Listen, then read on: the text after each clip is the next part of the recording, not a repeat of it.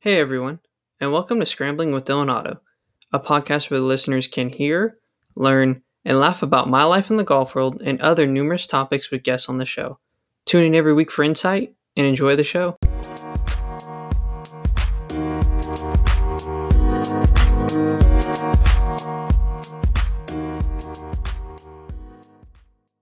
Hello everyone, and welcome to this week's episode of Scrambling with Dylan Otto, featuring a very special guest, the assistant coach of the very talented Pepperdine Waves, Blaine Woodruff. Blaine, welcome.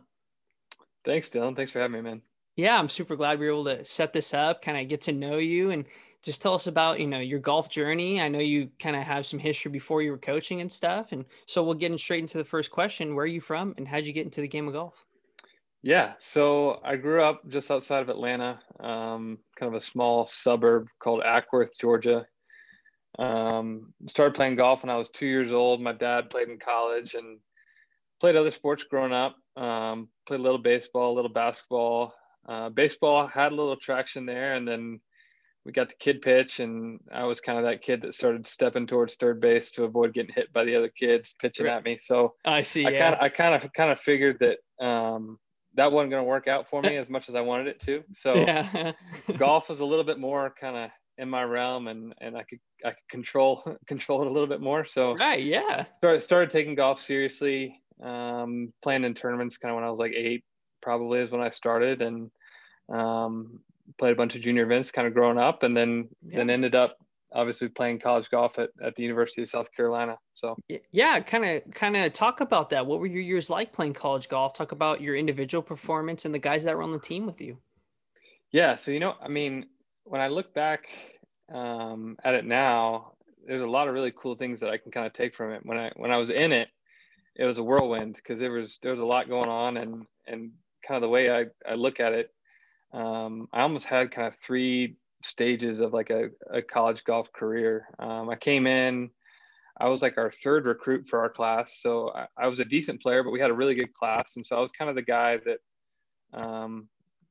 not like a roster filler, but the other guys ahead of me were kind of expected to be the contributors right away. And Yeah. and I came in and actually played really well my freshman year. Had the lowest scoring average on the team. Had some really good finishes, and Let's go. yeah, and ended up being our team MVP that year. So All right. with that, then the next summer, I played in a bunch of events, but I kind of had this expectation coming back my sophomore year that okay, I need to be even better. I need to be even better, and it was almost something that I just couldn't fulfill. Hmm. There was just kind of so much pressure I was putting on myself. So Right. struggled a little bit sophomore year. I mean, I still played in almost every event, but scores kind of went down a little bit. And then I also kind of in that moment, I tried to change my grip. I grew up playing with a really strong left and right hand grip. Club face was dead shut, and I would just Yeah. hold everything off and hit like a 1 yard cut and the occasional pull. And Uh-huh. but that was kind of how I played. And so I thought that if I kind of weakened my grip, I'd be able to kind of work it both ways and be able to work have kind of better control over my trajectory. But Hmm. ended up kind of backfiring a little bit. And I see. that's actually kind of one of the lessons I take from it now, like looking back at it. But I'll kind of get to that in a second. So Yeah. that was Yeah. sophomore year. Junior year, still kind of struggling to hurt my wrist. Ended up redshirting that year. Okay. And then the last 2 years were kind of similar. I mean, I came back and I was working hard. I felt like my game was in a pretty good spot, but as a program, we were really fortunate. We had some really, really good players and some young kids that came in, and then the guys like a class or two below me that had really developed, and we were really good. I mean, Hmm. we were top 10 there for a couple of years and made it to match play at NCAA's. So Yeah. in a way, I kind of got passed up a little bit. Like I felt like my game was pretty good, but I wasn't good enough to be the guy and to travel each week. So Hmm. um, like I said, it was kind of like three different stages. Like I felt Yeah. like I got an opportunity to be the guy and kind of know like what that feels like. Hmm. I went through the rough patch that if you're a golfer, you're gonna go through it. So I Gonna kind of go got to through them. experience that. Yeah. And then I got to the fourth and fifth year to where I felt like I was kind of there, but my role was kind of more like being a good teammate and kind of keeping the guys together and kind of being the glue of the team. So, Yeah. looking back on it now, I said it was a whirlwind then, but now that I've gotten into coaching, I'm almost super thankful for it because it's like I've kind of been in each guy's shoes a little bit. It Right, right. wasn't for the whole 4 or 5 years in that pair of shoes, but I've been in each of them a little bit, so I kind of know how to relate a little bit to each guy, and so yeah, it ended up being a blessing for me. Yeah, and like you said, I mean, since you got into coaching, you were able to, I mean, there's all different kinds of players, everybody's different, but like you said, you have that, you have the player that's the guy on the team, he's the stud, and then you have the guys that are going through the rough patches, and like everybody's going to go through rough patches, and knowing that you had been in their shoes before, what they're feeling like, what they're kind of thinking about, and kind of a way to go about it and kind of get them out of that slump. So that's great that you're able to have that in your coaching days now. And so, I mean, as your years playing collegiate golf were coming to an end, what was the plan for after college for you? Did you want to get straight into coaching, or how did you go about that? Yeah, so that changed pretty quick.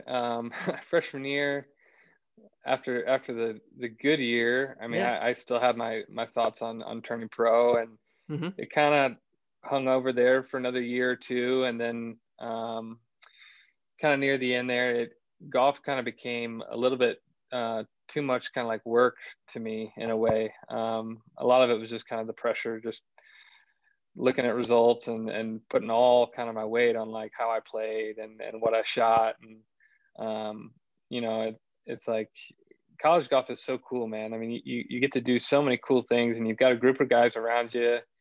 I mean, it's an individual game, but we get to do it as a team for Right. those Yeah. 4 or 5 years. And, um, you know, I wish I would have realized it more then, that like how good I had it. I mean, going to all these courses and traveling to these cool events to play stuff, and having basically a bunch of brothers with you that are trying to do the same thing, that kind of have your back.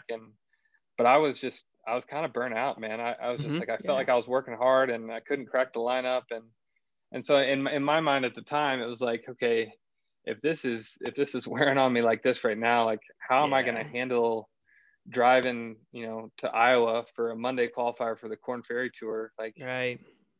Like if I'm putting pressure on myself for this, like how's that going to be? So it kind of changed like as my college career progressed, and um, I'd always kind of thought about coaching, but I ended up with that extra year from redshirting. I got my master's in human Oh, resources, nice. and Nice.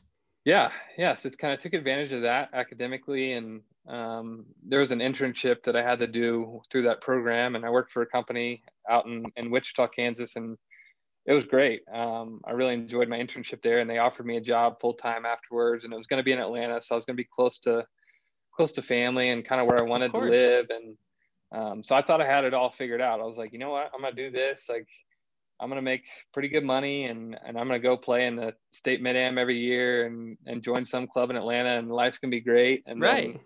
And then I ended up getting a call about coaching, and I kind of, it hit me pretty quick, and I was like, man, I can't get away from this game. Even through all Right. the time of being like burnout and not wanting to do it anymore and feeling like work, it's like I still love the game of golf. And I couldn't agree um, more. Yeah.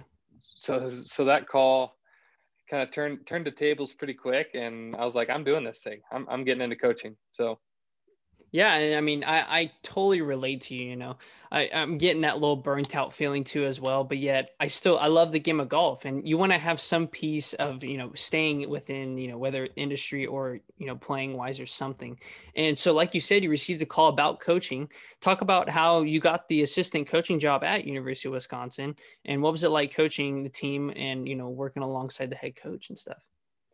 yeah, so Michael Burson, who's the head coach there, he was actually my assistant coach my freshman year at South Carolina. So Got it. Got it. we were really close when I was there, and he probably walked with me, geez, probably 95% of my rounds my freshman year.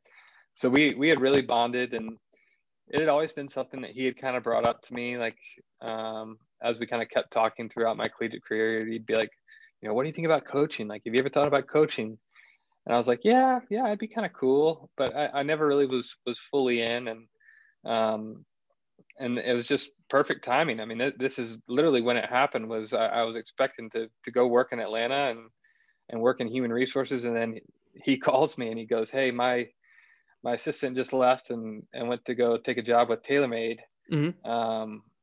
He's like, do you want to come up and interview?" And I was like, yeah, let's do it. Heck So yeah.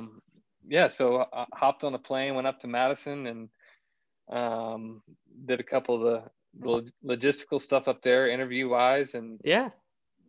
I knew right away. I was like, this is awesome, man. I got to do this. So I just felt at peace with it, and I'm like, this is where I need to be right now. So that was kind of how it started, and man, it was a great opportunity from a kid coming out of college to be able to go to a D1 school in the Big Ten as an assistant, and I'm super grateful for that.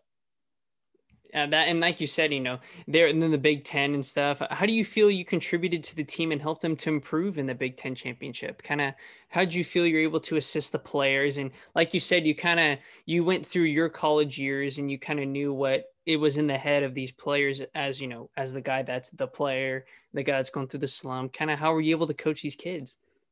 I guess not kids, but I mean Yes. they're Yeah. they're men.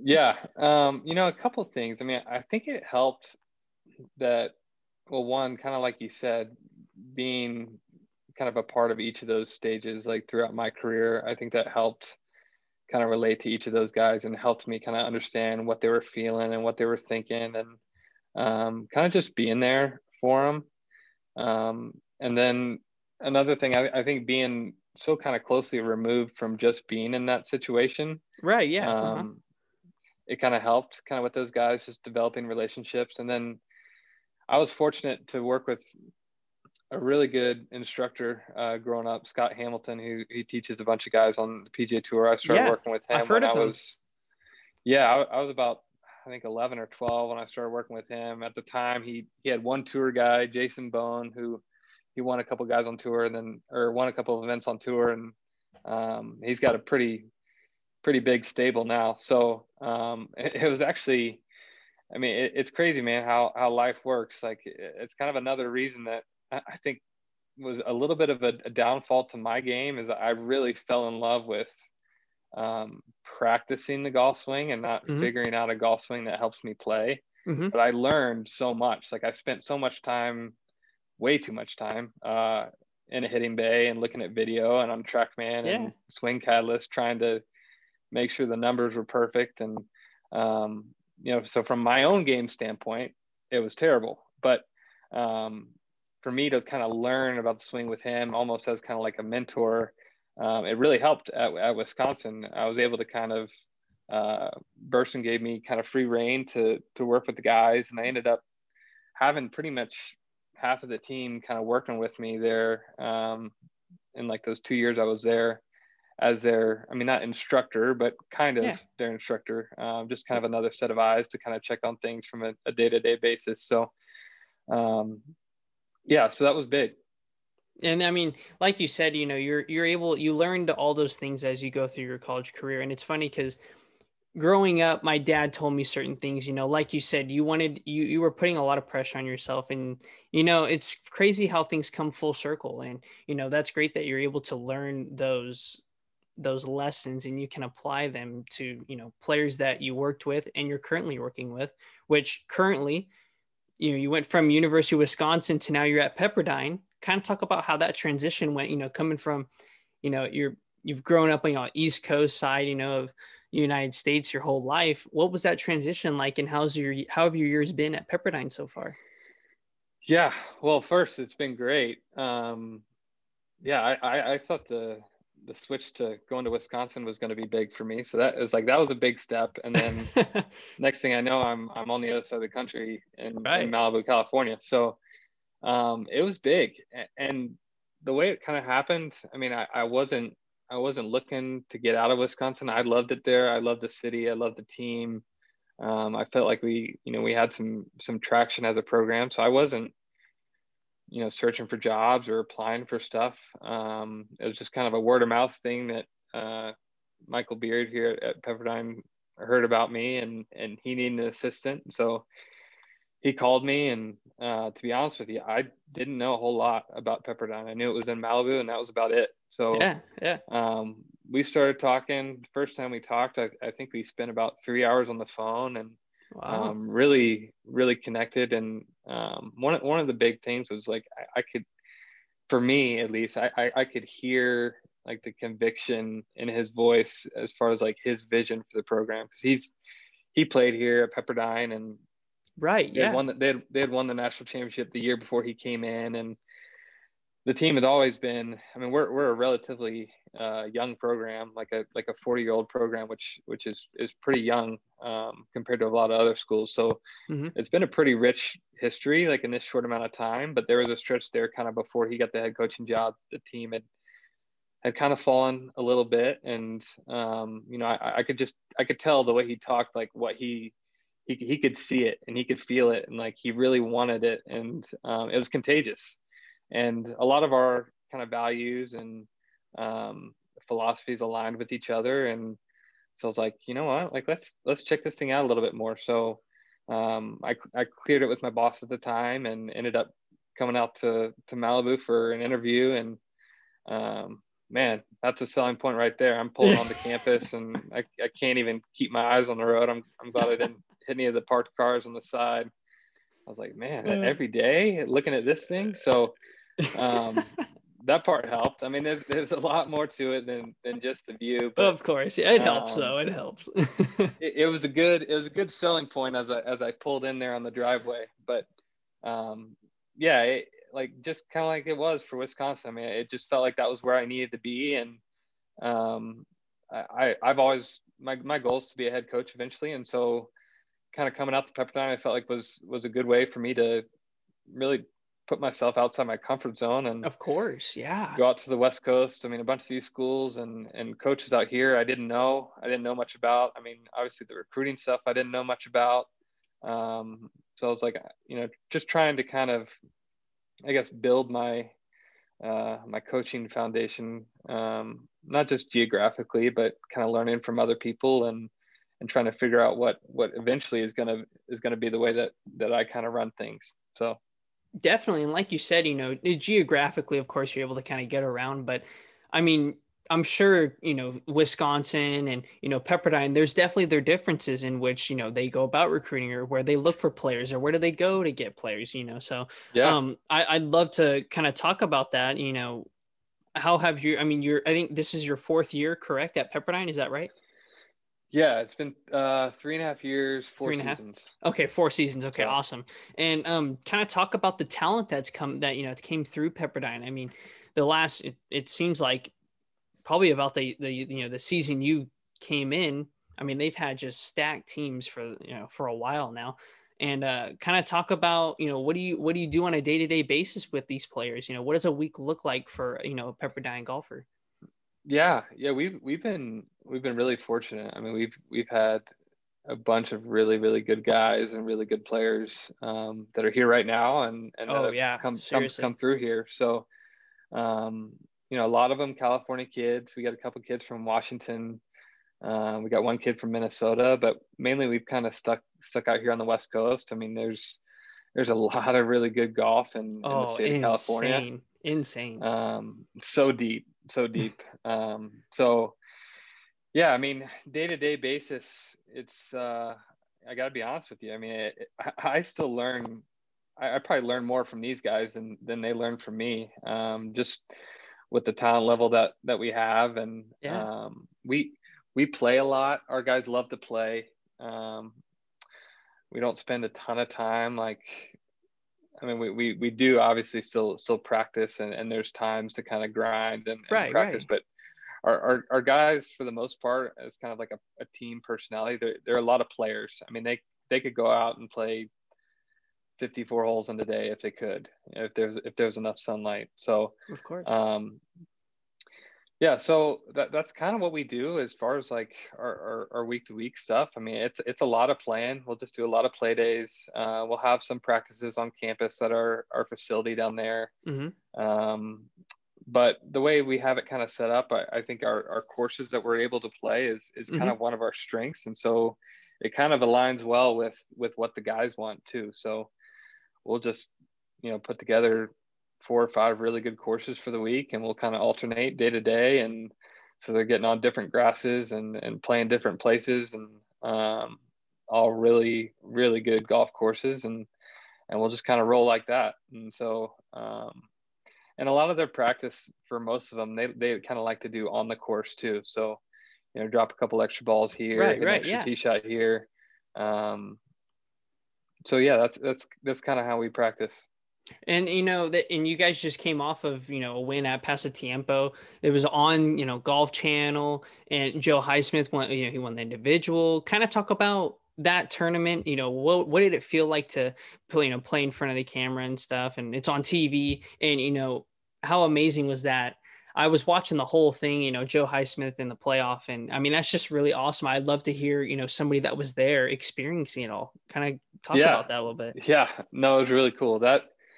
I don't know if you've ever been to Pasatiempo, but I never have. I'd love to though, man. I would. I mean, it's a gym, man. It's one of the best. I told the San Jose State coach at the end. I said, dude, this is probably my favorite tournament I've ever been to as a coach or player. I mean, it is an unbelievable golf course. I mean, I'm kind of a course architect nerd, so I mean, obviously being a McKenzie and playing it the week right after the Masters. I mean, it's just kind of got that feel. And Dr. McKenzie's house was actually out there, left of 6. They got that plaque there, so it's just kind of a cool vibe. And the green complexes are just insane. It's a cool event because it's 6 count 5, which we don't see much. Right, usually 5 count 4, right? Right. Yeah. So, which I think helped us a lot this year. I mean, with our depth, you got to have 5 guys playing. So it was a really fun event. I'm really proud of Joe, really proud of the team. I felt like this spring we played really well in the fall, had 3 wins in the fall. And then the spring, I felt like we had played well, especially the week before at Augusta, and we had just gotten clipped by Oklahoma State, but I think we beat the 3rd place team by like 17. So I felt like there you go. Yeah, we were kind of trending, but like the result just hadn't quite come yet. So we were really excited for Pasa to kind of get up there and to go compete. And the guys handled it great. We halfway through, I think it was 2nd round, we were kind of teetering on struggling a little bit, and then 9's par 5 out there. I think those 6 guys, we had 4 birdies and 2 eagles on that hole. And then it was like from that moment on, the guys just kind of turned it on. So it was cool. It was a really, really fun event. Fun to be out there with the cameras. I mean, I think that's great for the guys. It's fun for me as a coach to kind of watch each guy and kind of how they respond to it. And you got Billy Ray out there kind of walking next to our guys in the fairway, trying to figure out what he's hitting into the greens. And it's a fun experience, and it's good. It's good prep for NCAAs and stuff for us to be on TV, and then also good prep for them as they further their career with this. Just kind of getting more comfortable with being in front of the camera, and having people throw down a tripod about 5 feet behind you about 2 seconds before you walk into the ball, and right. Trying not to be totally thrown off by that. So, no, man, it was really good. And the playoff was awesome. Joe's par he made on I don't know if that was we played 18 so many times. I don't remember you played which 18 so many times. Yeah. But he made the one that was made a great up and down, because he went long over the green left. Yeah. Great putt. Clutch putt. It's kind of a bowl back there. And if the ball kind of stops about a yard short of where it did and doesn't get hung up in the rough, it probably comes down to 10 feet. And where it stopped, I mean, he had nothing really. Right. So for him to kind of grind that out and make that 25 footer for par and move on to number 10 and end up winning the playoff on 17. That was really cool for him. Fun to see that. We're going to take a quick break to get a word in from our sponsors. Yeah, and what a turn of events, that's golf. I mean, like you said, he hit it over the green, he's dead. And it's funny because they had a camera on the rest of the team that's watching. You got William Mao, all those guys are over there and they're just like, how does that not come down? And I'm thinking the same thing, like literally, if it just moves a little bit, it's rolling right to the green, like you said, 10 feet or so. Got a great look for birdie. But I mean, what a turn of events. He goes long, chips it up there, and like you said, he makes 20, 25 footer for par when it looks like he was kind of in some trouble there. But I mean, the amount of skill and talent that you guys have and the depth that you continue to say, I mean, it's just all there on that squad. And to go into number 10 like that, come home with the win and everything, I mean, not only the individual win but the team win for you guys, I mean, that's awesome for you guys, and that's got to build a lot of momentum for you guys as well. Yeah, thanks, Dylan. Yeah, it definitely does. I mean, it helps to look at our defending national champs, the Stanford Cardinal, and see that they did this last time. I mean, they won Pasatiempo, and they were kind of trending about this time of year, Right. Yeah. and started kind of winning there at the end, and ended up winning the whole thing. So, that's in a way that's kind of a playbook for us a little bit to kind of just make sure that we keep improving down the Mm-hmm. stretch here and keep competing and kind of leaving it all out there, and then just seeing how the cards fall from there. Yeah, and I mean, like you said, kind of, stay sharp and stuff like that. How do you feel about this team? How do you feel that, postseason's going to go? Do you feel like this is kind of a, special year with how much depth you guys got on the team and stuff? Kind of talk about that. Yeah, I do. Going into the year, it was tough because we had a really good team last year. Mm-hmm. Yeah. Ended the year ranked number one when we found out that the season was canceled, and Yeah. so I mean we were gutted with that, and saw Thigala winning Mm-hmm. kind of all the individual awards, the Nicholas, the Hogan, and the Haskins. It's like he was going to be gone. So I think outside looking in, a lot of people were probably like, okay, is Pepperdine really going to be, are they going to be good again? Like they just Right. lost their horse basically. And Mm-hmm. I mean, he was a stud. Yeah. He was the guy. Yeah, exactly. He was the guy. But one of the cool things that he helped build, that he kind of left like as a legacy, I would say is just the overall kind of competitive nature of our guys. And I mean, we have 9 guys, and they really could all play each Mm-hmm. event, which is a coaching nightmare sometimes for us. Right. Right.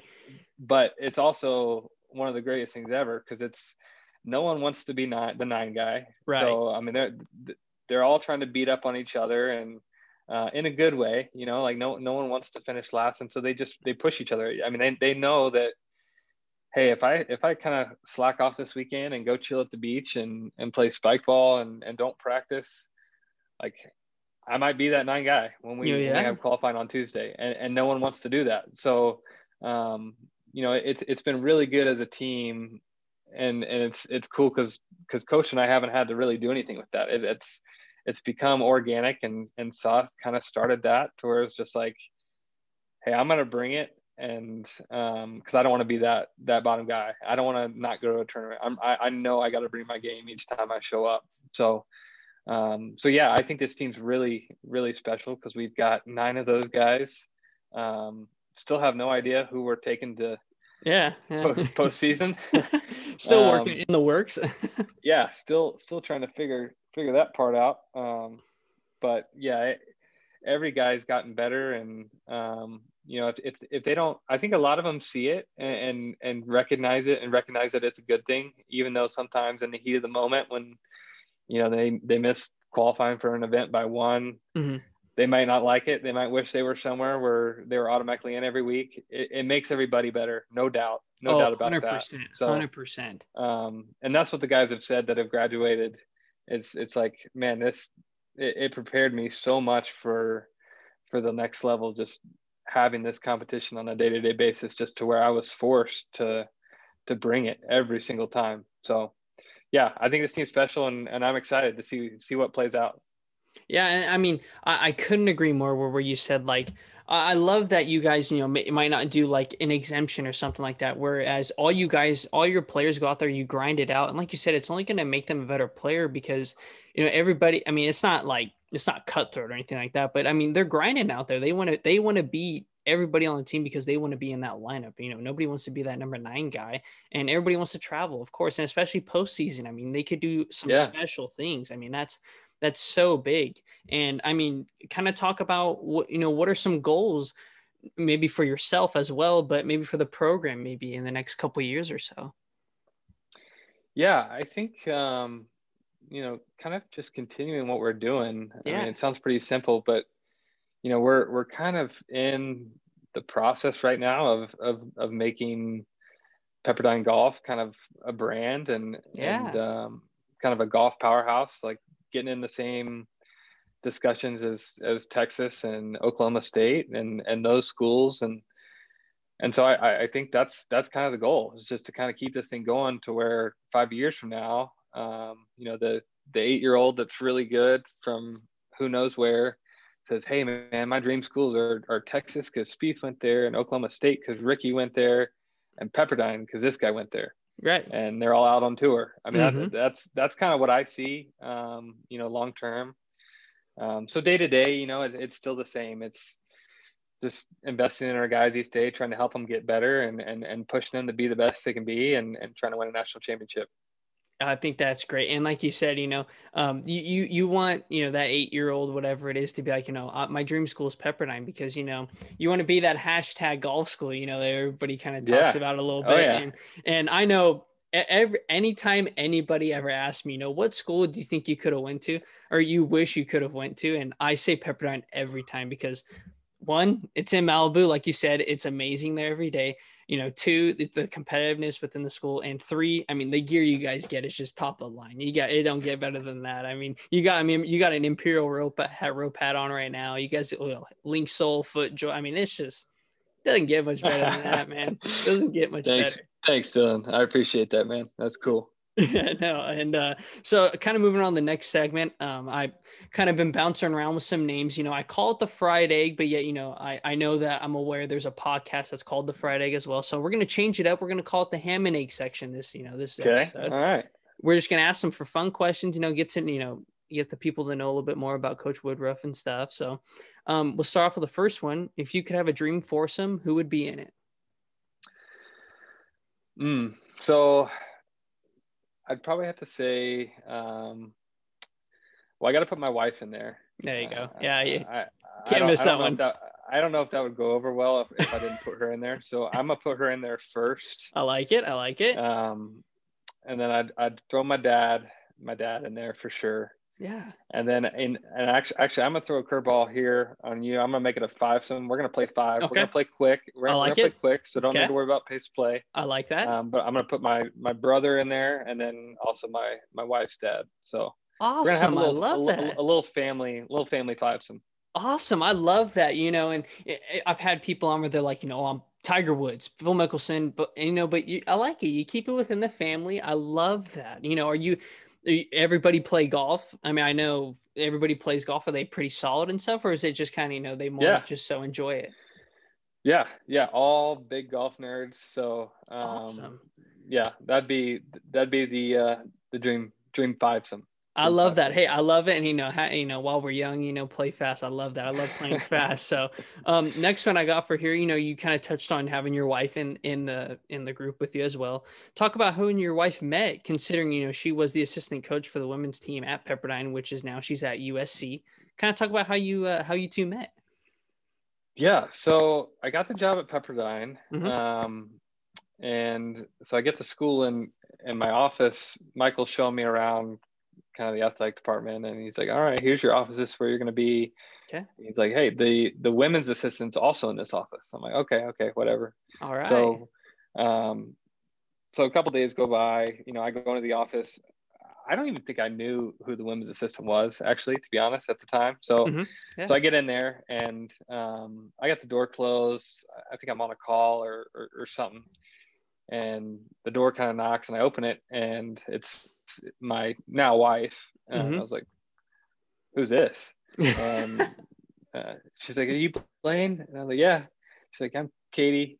So she sits down. We kind of had some small talk, and wasn't much other than that at the Mm-hmm. time. Yeah. And it was actually funny. She had we have a pug now, a dog named Kona. He's a pug, Got and it. at the time it was obviously her dog, but she would bring him in the office, and then she would go do stuff, and he would like kind of come over and shed like all over my backpack, Nice. Love it. and yeah, so I was like, what the heck is going on here? I'm like, we got like a dog in my office.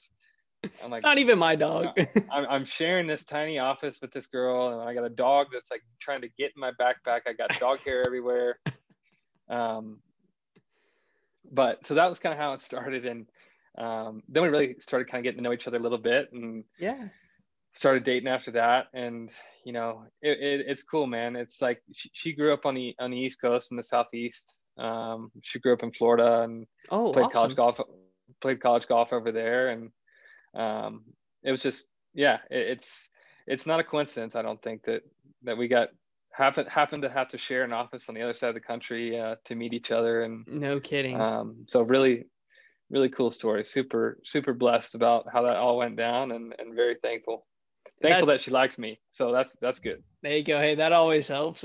But no, I love that story. I think that's so cool that, like you said, it's kind of meant to be. You both are across the country and stuff, and then you guys come meet, and you're working in the same, small office. And I think that's it's a great story. And congratulations on that. And I wish you guys nothing but the Thanks, man. best for that. And Thanks, Dylan. so who speaking of you and your wife, who would win in a match between you and her? Do you guys get out and play often? I mean, is there kind of that grudge match every now and then? So we play probably like every other month. We'll play Okay. once. Yeah. So this is another one you threw at me here. I got to really be careful about my answer here. She, yeah, we play a lot, and I would say that it's split 50-50, but I would have to say she's a better player than I am. Okay. Um, so just so I'm not on the street Yeah. tonight. So Yeah. Wink, wink. I see you winking. It's all good. No, I'm yeah, just kidding. yeah. No, I'm just kidding. No, we're putting you in the hot seat here. Maybe we'll get her on the pod. We'll put her on the hot seat or something. So, but yeah, no, that's great, man. It's nice that you're both golfers, but yet you both play college golf, and you guys are serious players from what it sounds like still, and you guys have that competitiveness still. So that's really cool that you're able to kind of get out there and get amongst it. Yeah, no, it's fun. It's fun. It's great. So next one I have for you is, what are things you've been able to learn from the talented players you've coached, both at, with University of Wisconsin and Pepperdine as well. So, man, I would say that the overarching thing for me, and I think part of it was just, I mean, I still consider myself really new to coaching, Yeah. and I still feel like I'm learning every day, and like I said before, a lot of the learning really really comes from the guys. But I think the biggest thing is just different kids kind of need a different form of communication, Mm-hmm. and there's not one way to just approach each kid. That just won't work. Mm-hmm. So that I think that's kind of the main thing I've learned. Some guys need an encourager. Some guys they want data and stuff. If you're trying to do something with their swing, or focus on an area for improvement, they want to see stats. Mm-hmm. I mean, there's so many kids look at golf and look at life in a different lens. Of course. And Right. I think that one of the biggest things I've learned is just really trying to put myself kind of in their shoes, like before I talk to them, or approach them about something. Mm-hmm. I'd say that's the biggest thing I learned. I mean, physically, I've learned a lot from the guys too, especially Soth. He is a short game wizard. Yeah. There's some shots that I've seen him hit over the years that I coached him that I don't know if there's many people that could hit those shots. So Right. I got some super secret techniques that we could put on another Oh, pod. We might have to charge for that one. we But have to charge someone. Okay. All right. All right. I like it. I'm just kidding. No, but yeah, I've learned a lot from all the guys. I mean, they're all great players, and everybody brings something different to the table. So definitely. And, can you talk about just a little bit on a side note, maybe the players that are currently on the Pepperdine team, what kind of communication is different between the players? Maybe pick out a couple of the players on the team and kind of talk about how you communicate with them. Let's say, during a tournament, if they're kind of struggling or, kind of in a rough patch of their round. Yeah. Yeah. I mean, we've got a ton of different personalities. I mean, I think that there's a couple of them that need, at least when I talk to them, it needs to be a little bit kind of slower just to slow them down. I Right. think they get thinking pretty fast and kind of walking through stuff just to get them to slow down without me just telling them like, hey, dude, you need to slow down, because that doesn't normally work. Right. Yeah. That just might make it worse. Exactly. They just speed up. Say, yeah, right, dude. I'm going. I know what I'm doing. Right. So, and then I mean, we've got some guys that I think benefit from a lot of like positive self-talk. So there's that approach with a couple guys, and then there's some guys that kind of need a kick in the butt every once in a while, just to kind of get it going. So I think it's about making sure that you got those lined up right, and of course, yeah. That all kind of goes back to just making sure you understand your guys and understand kind of how they click and what makes them kind of get up each day and what they want to get out of their games and their lives. So I think that's great. That's great. Yeah. And like you said, you want to make sure you want to get them right with all the players, because one communication may work with another, yet a different one. Like you said, maybe you just need to tell them to slow down a little bit. I know that's what my coach tells me. If I'm if I'm kind of going through a little rough patch during the round, and I kind of speed my walk up, go through my routine a little faster, just slow it down a little bit. And I love that you're able to tell the players that, and you're able to identify within them. And I think that's great. That's going to be a great trait wherever you go. So, and even whenever, one day, you and your wife have kids and stuff, and, there's going to be the moments where you're going to have to tell your kids, you're going to have to, they're going to come to you for whatever it is in life, and you're going to have to tell them and get them through it. So I think that's going to be great, not only for coaching, but in life for you in general, in your future and stuff. I think that's great. Yeah. And kind of what you said there, I mean, a lot of this stuff, carries over into life for them too. Yeah. Because I mean, obviously, as coaches, they want to be on the PGA Tour, and we want to help make that happen. But there's so much more to life than just golf. And right, I completely agree. That's a huge part of it. I mean, just to give you a funny example, there's a kid on the team that he'll always text me like whenever he has clubs in or something, he'll just say, hey, I think I have a Titleist 3-wood in. And I'll be like, oh, hey, good to see you today too. Like, how's your day going? Everything good? Just little jabs like that here and there. And so crack some fun, hey, it's all jokes. Yeah. That's awesome. That's great. That's great. And you're able to have that communication with him. I know I was just texting our assistant coach. He caddies on the PGA Tour for Michael Kim, and just shoot him a text. Hey, how's the course out there today? Just kind of talk to him about that little stuff and send him a little funny text message like that. I think that's great that you're able to have that with your players as well.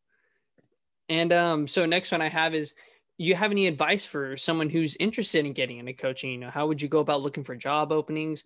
I know just from what I've learned, not only in golf, but kind of life as well, it's all about who you know. I mean, is that kind of how maybe you went about it, or what were the ways you kind of went about looking for job openings for coaching? Yeah, man. Like I said, I got really, really fortunate with kind of how it worked out for me, with it being my assistant coach that moved on to be a head coach and ended up offering me that assistant coaching job. So I think a lot of it is networking, just kind of who you've met. Like I'm sure you've met a ton of guys, ton of other coaches and players throughout, your time in school. And but then also just kind of getting it out there that's what you want to do. I think that's good too. Like you can call up coaches and saying, hey, after I'm done this year, I'm really considering college coaching, like any pieces of advice. And even just doing that, they'll start thinking like, okay, this kid's interested in coaching. And, I might not have a spot available for an assistant, but I know this guy's going to be looking for an assistant this year. Right. Yeah. And that's kind of how it works. And then the other thing I would say is, you don't have to, I got really lucky, starting D1 at a big conference, but there's a lot of really good coaches that started out as either instructors or high school golf coaches and have made their way to the Golf Coaches Hall of Fame for D1. So yeah, I think don't be afraid to kind of start small. I mean, that's at least in the beginning, and I would even consider myself kind of still in that spot. Like, it's all about just learning and figuring out like who you are as a coach and who you want to be as a coach, and what you like and what you don't like, seeing kind of from other coaches, and kind of creating your own culture, philosophy, and that doesn't have to be, at the collegiate level. It could be at the high school level. I mean, it could be anywhere. I think as long as you're learning, you're in a good spot for your career, kind of moving forward. But yeah, just get your name out there, and I mean, coaches will be happy to talk to kids about, coaching stuff and thoughts there. And then just kind of see what happens. But there's plenty of opportunities out there if you just kind of go after them and keep pushing for them. I think that lines up perfect for the last question I have for you. Who's inspired you to be the person / coach you are today? That's a good one. That's a good one to end on there. Well, for me, I'd say two things. I really enjoyed my time at South Carolina, and I mean, kind of like we talked about at the beginning, I was all over the place, like kind of in those different roles, and the thing that was stable was my coaches. I mean, two assistant coaches and one head coach. That was kind of my foundation that like never changed. Right. And was kind of there through the ups and downs, and to me that was so big, and that was such a big impact for me that I wanted to be able to do the same thing, because I feel like they really helped me through this. And so partially that, and then also just for me, I mean, faith is a big part of my life, and leaving an impact on kids. And I feel like golf and being a coach is a great opportunity to do that, and to help these guys kind of go through what I went through and tell them what not to do, because I've done it. And of course, just try to kind of be a role model for these guys. So awesome. I think, that's great. I love everything that you talked about, like you said, the things that you've learned in your, I mean, you're still a very young individual. So, and, so am I as well. But I mean, we have a lot of things that, you've learned a lot of things along the way, and you're able to teach kind of these, not only lessons in golf, but life lessons as well. Like we've said, and like you said, there's things bigger than golf in our lives, and going on past golf and in life, you're going to go through certain times where, maybe the lesson that you told, some of the guys on the team, they're going to think back, oh, hey, coach told me this, blah, blah, blah, and they're able to get through that. So, I love that you said that. And I mean, that'll wrap up this week's episode of Scrambling with Dylan Otto. Blaine, thank you so much for coming on, man. And I wish you guys nothing but the best for not only yourself, but, Pepperdine Waves as a whole. And, I'll be watching you guys as you guys go through postseason. And like I said, just wish nothing but the best for you guys. Thanks, Dylan. Go Waves. Yeah, there you go, man. All right. Have a good one, everybody.